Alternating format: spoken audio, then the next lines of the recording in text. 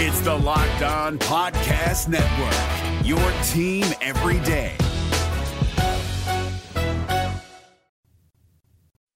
You are Locked On Reds, your daily Cincinnati Reds podcast. Part of the Locked On Podcast Network, your team every day.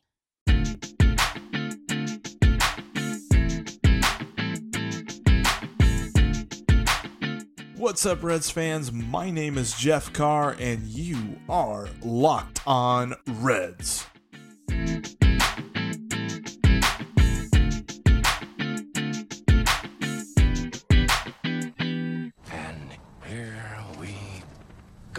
What's up, Reds fans, and welcome into the Locked On Reds podcast. My name is Jeff Carr. Thank you so much for downloading and listening to today's show. Before I get to my conversation with Lance McAlister, make sure that you are subscribed to the podcast on iTunes, Spotify, Google Play, and Stitcher. Also, the new podcasting app, Himalaya, is a great way to get your podcasting fix on. You can have personally curated playlists, and it has a great, very easy to use interface as well. And also check us out on social media at Locked On Reds and at Jeff Carr with 3 S. And then head on over to lockedonreds.com for even more content. Again, here comes the conversation with Lance McAlister for today's Phone It In Friday. I have with me the man on top of the world when it comes to sports talk in Cincinnati, Lance McAlister himself. Lance, how are you doing today, sir? I am fantastic. Always fired up to talk Reds, and I appreciate the invite. Absolutely. Did you get enough sleep? Did you stay up the whole night last night watching that extra inning West Coast game? Yeah, these West Coast games are a killer, especially when you have a daughter who gets up for school in the morning and the wake up is around 6:50. It makes for a very quick turnaround, and following a one night of a no hitter with the next night of a walk off in 13 makes it even more painful. Right, and it's just one of those things too. Like the no hitter came after a 90-minute light delay. I mean, talk about a weird week that the Reds are having, right? Yeah, it's been a classic. I talked about it on Sports Talk, how it's kind of a Ripley's Believe It or Not / Twilight start to the season. I mean, they've already blown an 8-0 lead. They've had a sequence where they hit home runs on 3 straight pitches. They've been hit 5 times in a game. They've had a bench clearing brawl. They've had a speed delay. They've had a power outage. They've had a 2-hour 40-minute rain delay. They've had back-to-back 1-0 games. It's been a little bit of everything so far this season. Absolutely. And, I want to lead into this. I wanted to get just kind of your background, because I know you've been doing sports talk for a while. And when it comes to the Reds, what really hooked you in as a Reds fan? Well, I've always said I was born and grew up kind of in the sweet spot of being a Reds fan. I grew up in Anderson Township. In my childhood, I was 9 and 10 years old when the Reds won the World Series with the Big Red Machine in 75 and 76. And, so that's the heyday. And they grabbed me then. And my dad was a Reds fan. And that was, in the mid-'70s, the epicenter of baseball was Cincinnati. And to be at Riverfront Stadium as a kid, that was the cool thing to do, to watch Reds baseball. And I still swear to this day, I never saw the Reds lose. They always seem to win at that point at Riverfront Stadium. And to watch that talent, that group of players, and to have that success, part of me became jaded because I just assumed they'd win the World Series every year. And to a certain extent, it's almost unfair because my barometer in my mind is I measure everything against the Big Red Machine. And I've always said you want to measure up to greatness, and yet that's an awfully tough bar when that's one of the greatest teams ever assembled to measure your teams up against. But there's no question. That was my foundation as a Reds fan and kind of locked me in at that point. I definitely envy you, because I always think of, what really got me was the 1999 season. And, of course, that ended with our wonderful pal Al Leiter having a good time. But I still haven't gotten to see, them reach the upper echelon. And when it comes to how the years have differed, what has been something that you've held on to when you go through years like the last 4 years where they've had consecutive 90-loss seasons? Yeah, it makes it tough, but I always have to kind of check myself, because when you do what I do and you deal with fan emotion and frustrations, I can fall back to my baseline of I saw a world championship in 75, 76, and 90. I had the exciting season of 99. I had the clinch of 2010. Yet there's many people, as I say that, are thinking, well, I have no frame of reference to that, Lance. So I have to keep that in mind. And, I look at things in a smaller window from that standpoint. I was there in 2010 with my son in the moon deck when Jay Bruce hit the home run to clinch. That's kind of his moment. But there's many fans who don't have a frame of reference of that high level of excitement. And it's something I always have to keep in mind, because people come from this from different angles. And if you're a Reds fan now and you're a millennial, you're looking for your moments, and those moments have been few and far between. Most of those moments the recent moments have been 5 consecutive losing seasons, 90 lost seasons, and it always changes the frame of reference of how people look at things. Let's jump into this season. During the offseason, obviously, they made all the moves and bringing in a ton of new guys. How you felt in February, let's say, has that changed at all to this point? Yeah, I'm surprised they haven't hit. I mean, I bought into the excitement of the turnover and the change and different sets of eyes. They really addressed a number of new positions within the organization, the front office, coaches down below. The entire coaching staff on the major league level, other than Freddie Benavidez, is different.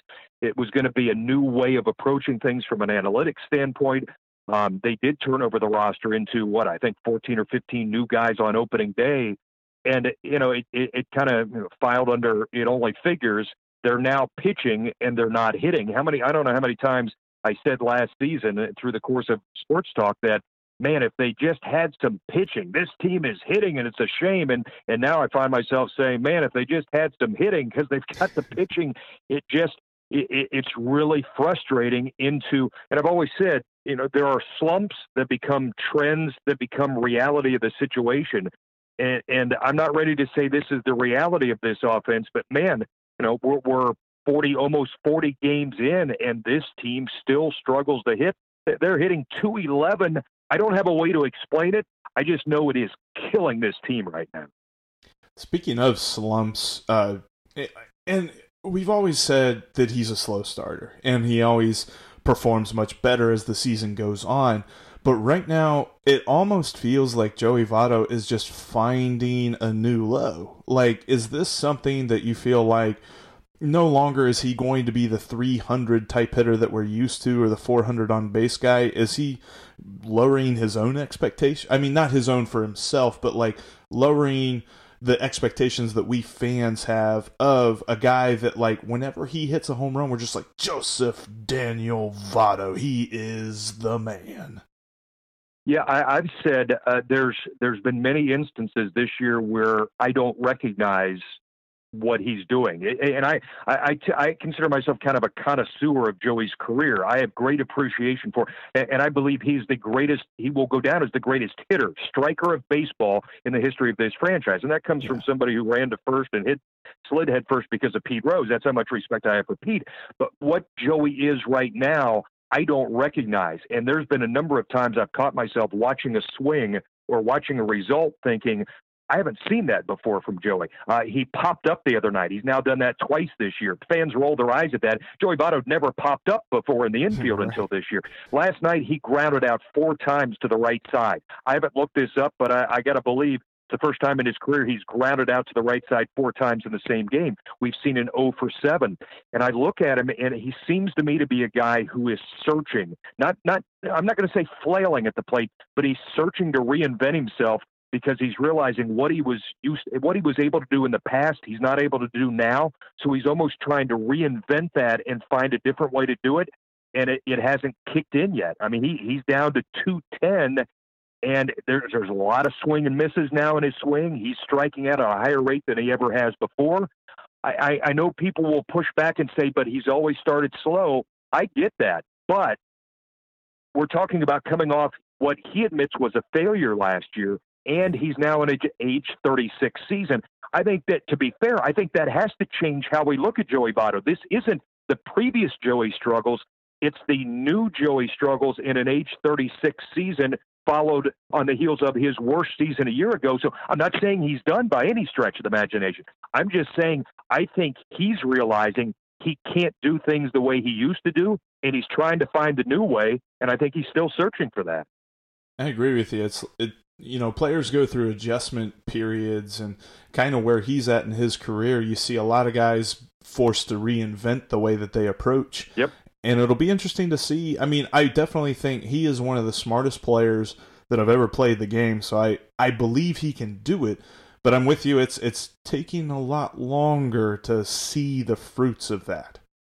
Yeah, I go back to Friday night in the Giants game. He struck out swinging on a pitch way up in the, not at his eyes, but way up in the zone. It was at 91 miles an hour. And one, he got beat on a 91 mile an hour fastball. Two, I never see Joey strike out on a pitch almost up in his eyes, and he cut loose with the swing. And it kind of struck me as, I don't recognize that. That's not Joey Votto. And I got to believe he goes back to the dugout thinking, that's not me. And it's all part of that evolution of having to do it a different way. We've seen him, more upright in the batter's box. We've seen him spread out more. We've seen him choke up, and it almost changes now at bat to at bat as he reaches and tries to find something that he's going to find comfort in. And he just hasn't found it yet. Let's pivot just a little bit. It's kind of been amongst the fans, especially Reds Twitter, this topic of the team having fun. And a lot of it's come out with what Derek Dietrich has done the last couple of days. I love it. I mean, I'm all for it. But then also the point being, they're losing. How can they have fun when they're losing? Let's look at both sides. Number one, why shouldn't they have fun on the field? Yeah, it's it's a kid's game. In the very basic form of baseball, it's a kid's game. And in a grind of 162 games from March to October, plus 30 spring training games, we're approaching 200 games. There is a wear and tear factor. And if you can't find pressure releases, it will wear you down and wear you out. And I think specifically on this team with a lot of new guys, I like the fact that there's a bonding element to this and figuring out how pieces fit in terms of players in the clubhouse and on the bench and different personalities fit.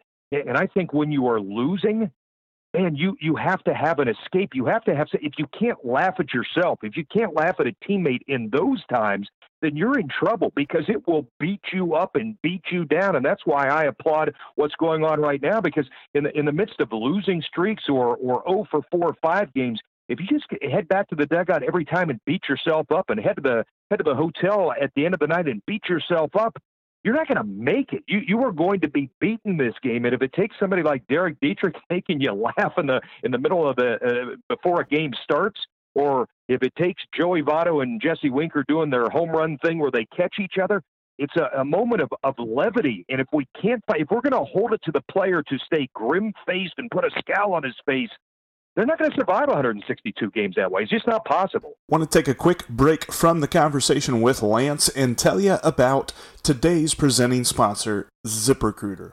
When it comes to acquiring talent and bringing in the right people for your job, look no further than ZipRecruiter.com. ZipRecruiter is the absolute best way to hire because what they do is they take your job posting and spread it out to hundreds of different job sites throughout the internet, and then they analyze the applicants for your job posting and send you the most qualified and the best candidates that you can receive. In fact, 80% of people who post their jobs with ZipRecruiter get a qualified candidate within the first 24 hours, the first day.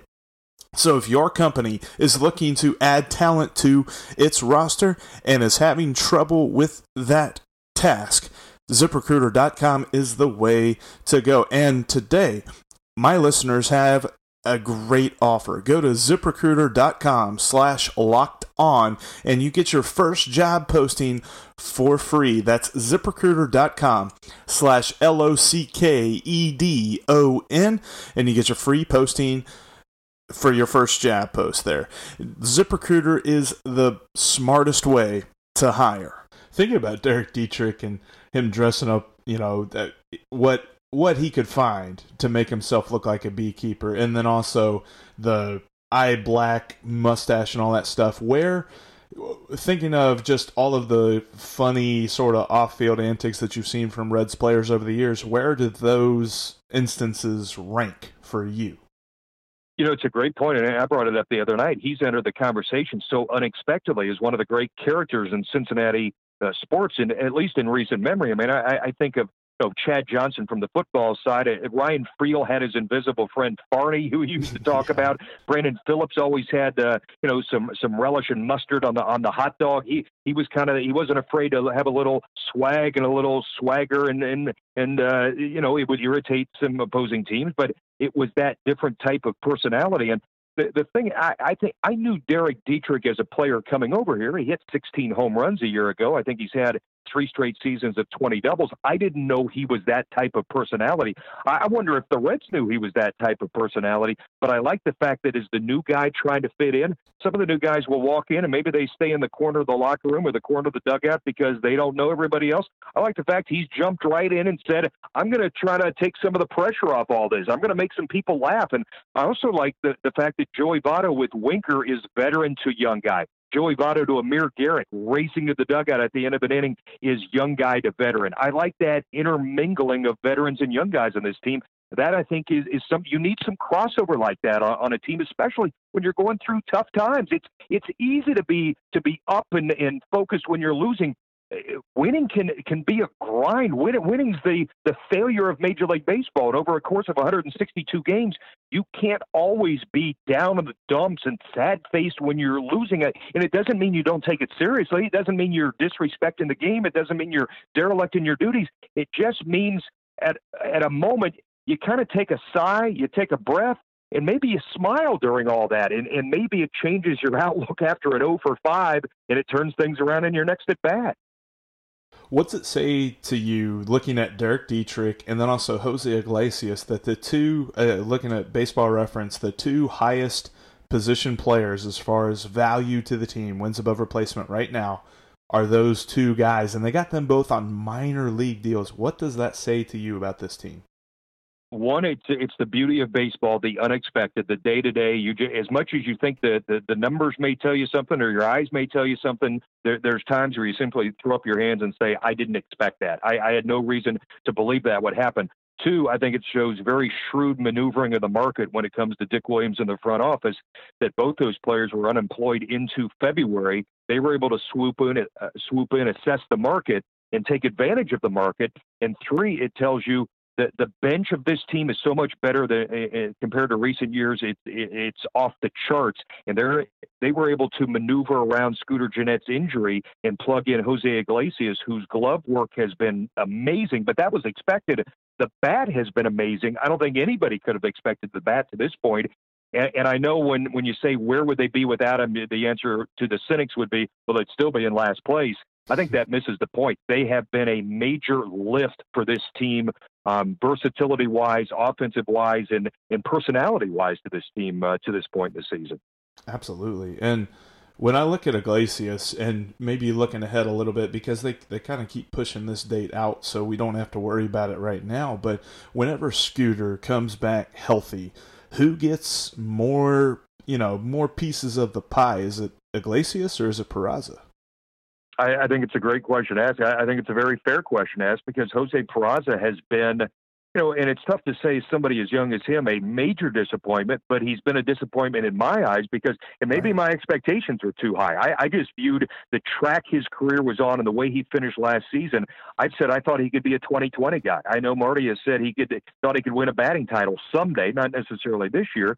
But I didn't think it was a stretch to think Peraza could be, after hitting 14 home runs last season, could hit 20 homers and steal at least 20 bases this year. And to this point, he just hasn't been able to string it together. He's always been a guy who's been challenged to draw some walks and to help boost up his on-base percentage. But, man, if you're hitting 196 and your team is struggling and eventually Scooter Gennett is coming back and you've got other pieces, if you're David Bell, the good thing is it's options. If you're Jose Peraza, the bad thing is David Bell has options to work maybe around you eventually. But I always say this, Scooter's probably, I think, conservatively 6 weeks away. I always say there's so much can happen between now and then.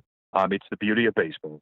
That is very true. And real quick, thinking about Peraza, is there a guy that, you can think back to that maybe early on in his career he was super aggressive, swinging early in the counts?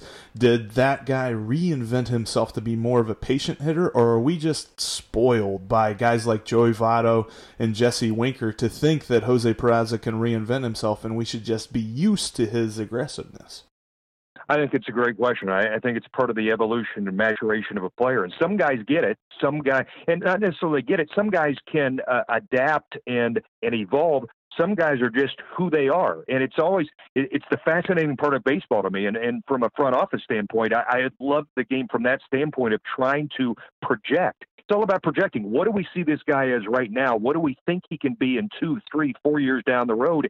And, Jose's now 25. I thought he had settled in. He was now with a team that he had played in other organizations. He played other positions. I thought he was getting comfortable in his own skin, and that's why we would see the leap. To this point, in 120 or so plate appearances, we haven't seen that leap. It remains to be seen, but I go back to it's the part that really I love about the game, watching guys and seeing which way their arrow is going to go, if it goes up, if it flatlines, or if it goes down. We're rounding third here, kind of starting to wrap up. Where do you stand? I feel like in the offseason, the thought of the Reds were they were missing the boat on analytics. And now Reds fans are looking at what the managerial staff has done so far this year, and they're like, whoa, too much analytics. Where do you stand on that? Do you think the Reds are maybe going a little bit too far with it, or do you think that, they're just scratching the surface? I think they're catching up. I think they've been light years behind as an organization, top to bottom, but I think they're catching up. I think specifically with David Bell, and I understand this, there is, if you look at it as a scale and managing by, on one end of the scale, your eyes, your head, your gut, and on the other end of the scale by your MacBook Pro and what the analytics say, I think it could be argued that Dave probably needs to move himself a little bit more back towards eyes and head and gut. Numbers are great. I love numbers. I think, and I understand what he's doing and what they're doing as an organization. I wonder sometimes if he doesn't need to trust his gut a little bit more. I go back to this past Sunday with Amir Garrett, took out Garrett so he could bring in Iglesias, righty versus Buster Posey at that point. Garrett was mowing Giants down. And I know that the book, the analytics may have said, go to Iglesias. My eyes and head at that point sat and said, man, Garrett is dominating. He's filthy. Let him finish this thing out. So I think David's been good from the standpoint of opening up to information. I think if I had the lever on that scale, I might slide him just a smidge back to trust your eyes and head a little bit. Not all the way, but just a little bit off of where he is right now. And I think that's part of being a rookie manager. I think he's going to evolve, hopefully, from that standpoint as well. Definitely. And I love what they've done with pitch framing and things like that. But I'm with you. I think sometimes they need a backup. Like thinking of different situations with Jesse Winker. Like I know his numbers aren't great against left-handers right now, but he has such limited exposure. And then, of course, he's out of the lineup. We're recording this on Thursday. He's out of the lineup today against a right-hander. So maybe there's actually something more going on besides just the matchups. But I'm with you. I think that they're just they got to find the balance. I think David Bell manages from a front office perspective rather than the likes of Dusty Baker and Jim Riggleman, that they have more of a feel for what's going on as far as no question the way that goes. Lance, we'll get you out of here. I really appreciate you talking with me today. Real quick, do you plan on sitting in the Yasiel Puig the corral in right field? I will make it out there. My plans to make it out there. My hope is by the time I make it out there, Yasiel Puig is hitting above 200, or it moved into a groove where, and it's funny and quickly because this city fell in love with him, the way he embraced the city right away, and there was so much hype and expectation, and it's his walk year, and it's Great American Ballpark, and he's got Turner Ward by his side, and there was so much hype and expectation, and man, he hasn't delivered on that numbers-wise, and they really need him. He's not the guy that Joey Votto is to this team in terms of impact and significance, but they need Yasiel Puig to get hot for this team to do anything. You're absolutely right. And, I mean, where Joey Votto is the stalwart at the main guy that you're looking for, the straw that stirs the drink, Yasiel Puig's the fireworks, and just right now they've gotten him lit. They're just waiting for him to fire. So no doubt, he's certainly got the personality. If his bat heats up to match his personality, then Reds baseball will be hot and we'll be loving everything. Watch out, NL Central. Lance, I really appreciate it. Cincinnati is blessed with great sports talk, and you, sir, are definitely at the top of that mountain. You are very kind to say that. It means a lot. You invited me on, and I'd love to do it again. You've got the number. Let's do it again down the road. That'll do it for another week here on the Locked On Reds podcast. Thank you all so much for downloading and listening. Like I said in the beginning, make sure you are subscribed. That is the easiest way each and every day to get the newest episode of the podcast. Next week, we got another great week planned for you. Big interview there at the end of the week. I lost my wording there. Big interview. I cannot wait for this one. I'm going to get a chance to meet one of my idols growing up as a Reds fan, Bronson Arroyo. Get ready, Reds fans. We're going to have him on the podcast next week. It's going to be a fun one. I have no idea how long it's going to be because I really don't even want to limit it. So might be a TLDR. We'll see about that. But so very excited to talk to him. Look out for that one next week and even more with the Locked On Reds podcast. Have a great weekend. I'll talk to you guys on Monday. And for all the mothers out there listening, including my mom, happy Mother's Day. Hey, Prime members, you can listen to this Locked On podcast ad-free on Amazon Music. Download the Amazon Music app today.